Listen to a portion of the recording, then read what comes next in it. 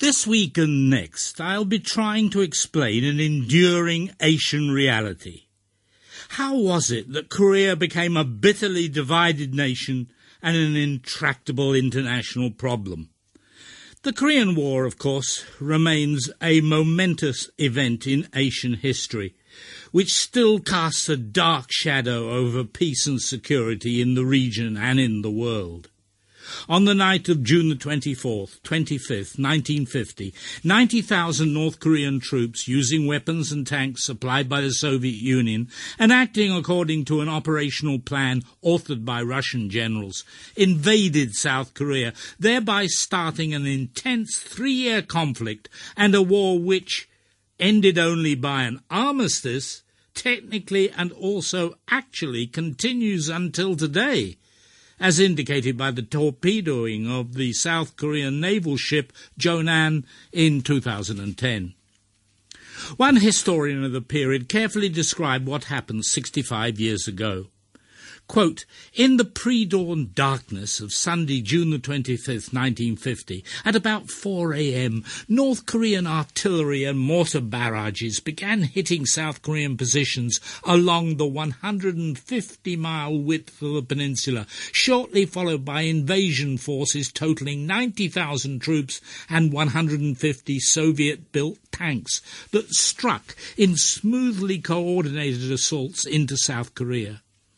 The main North Korean thrust, including most of the tanks, was aimed at the South Korean capital, Seoul. Amphibious landings were made meanwhile at points along the east coast up to 40 miles below the 38th parallel. Caught by surprise in lightly held defences, the South Korean soldiers fell back, some after valiant resistance, but others in total disarray. With the daylight hours, the North Korean Air Force went into action, bombing and strafing chiefly in and around Seoul." Unquote. Ever since July the 25th, 1950, the world has been continually bombarded with the endlessly repeated communist-asserted big lie regarding the start of the war. At 11 a.m. on June the 25th, North Korea's Radio Pyongyang announced that the North had declared war since the South Koreans had launched their forces across the parallel first before being hurled back. From the moment they invaded South Korea until today, North Korea, plus its witting and unwitting allies at home and abroad, have been asserting that its invasion was a counter-attack, not an invasion. The Soviet advisors who prepared the top-secret preemptive strike operations plan referred to it as a counterattack plan, even though it also included a plan to conceal the preparations for a southern invasion disguised as military exercises. As one former North Korean general candidly admitted subsequently, "Even after Kim Il-sung dies, you won't be able to find any legal document about a North Korean attack. It was a counter-offensive. South Korea was attacking us. It was disinformation to cover ourselves." To be sure, there had been border skirmishes between North Korea and South Korea in the 2 years since both countries were formally established in August and September 1948. Both Koreas had often talked loosely about attacking each other. The bitter acrimony between the two Koreas was very obvious, but this is not evidence of South Korea invading the North, even if some naive historians think it is. Over the years, the North Koreans have expanded the big lie to also allege an American attack on the North, even though all US troops have been withdrawn from Korea by 1949 and were only hurriedly returned to South Korea in 1950 when that North Korean attack looked like succeeding. One UN official I met in 1952 sarcastically summarized the communist attempt to reverse the truth. "It could be the only time in history," he said, "when the aggressor was many miles within his own border within minutes of committing his alleged aggression." As it has happened, the reality of the big lie being carefully promoted right at the start of the Korean War has become clearer following the release of documents from Soviet archives consequent upon the collapse of the Soviet Union. But the prior question remains, why were there two Koreas in the first place? What were the essential developments which led to traditional Korean unity becoming bitter division? There are three ways of looking at the creation of the two Koreas. First, it was the result of the abrupt end of the Japanese colonial empire. Second, it was also the result of the abrupt end of World War II after the atom bombing of Hiroshima and Nagasaki. Third, it was and remains a reminder, just like the never-ending impasse in Russo-Japanese relations, that in some ways World War II created enduring international problems rather than solving them. First and last, as every Korean knows, the division into North and South Korea was not a natural development, not an historical inheritance, not even a colonial imposition. In the dim and distant past, there were three Korean kingdoms, but from 668 AD onwards, Korea was a unified state with a single administration and a single language. But at the end of the 19th century, foreign pressures began to hint at division. The Japanese were increasingly seeing Korea as part of their sphere of interest. The Russians were expanding their influence and presence in Manchuria and then in northern Korea. As Don Oberdorfer reveals in his superb 1997 book, The Two Koreas, at the turn of the century, aiming to inhibit the growth of Russo-Japanese conflict, Japan suggested demarcating Korea into two spheres of influence, Russia to the north, Japan to the south, with the dividing line roughly halfway up the peninsula at the 38th parallel. The Russians refused the compromise. The 1904-05 Russo-Japanese War ensued. It ended with Japan's surprise victory. Japanese forces occupied Korea in 1905. Tokyo annexed Korea as its colony in 1910. Crucially, the United States then recognized Japanese hegemony in Korea, in return for which Japan recognized American hegemony in the Philippines. At least they did until 1941-42, when Japan briefly conquered the Philippine archipelago until it was defeated there by MacArthur in 1944-45. But the Japanese never were defeated in Korea. The Americans took very little interest in Korea, both before the Second World War and also while that war was being fought.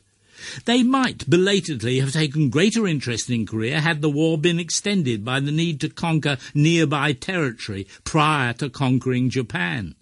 But when the Japanese quickly surrendered after the 2 atom bombs were dropped, it found the Americans quite unprepared to handle the Korean problem. The 1943 Cairo Declaration by the US, China and Britain had promised that Korea shall become free and independent, but little thought was dedicated to implementing this laudable aim. The Americans had been quick to support numerous groups fighting to restore Philippine freedom, but none of the several Korean exile groups, some resident in the United States, were recognized, let alone supported. Oberdorfer reports that by 1945, 2,000 civil affairs officers had already been trained for staffing the military government that was to be imposed by America upon Japan. No such preparations had been made for a future government of Korea to replace Japanese colonial rule. Meanwhile, the Americans had finally managed to prod the Russians into entering the war against Japan, and the Russians, after their blitzkrieg had defeated the Japanese Kwantung Army, immediately set about once again extending Russian influence into Manchuria and northern Korea. Had the Second World War turned out to be more protracted, it is faintly conceivable that there would have been some US effort to install a temporary occupation government in Korea capable of moving the former colony to independence. Partition of Korea might have been avoided. As events turned out, with only 5 days to go before the Japanese finally surrendered in Tokyo, the Americans finally got around to deciding how the Japanese surrender was to be accepted in Korea and elsewhere, and incorporating these decisions in General Order No. 1, which was immediately sent to the Supreme Commander Allied Powers, General Douglas MacArthur, as soon as possible. Forestalling the Russians was now the priority. Enhancing the prospects for pan-Korean self-rule was not even considered. Oberdorfer describes the quaint way in which at a late-night meeting in Washington, D.C., the critical decision regarding the surrender of the Japanese in Korea was reached.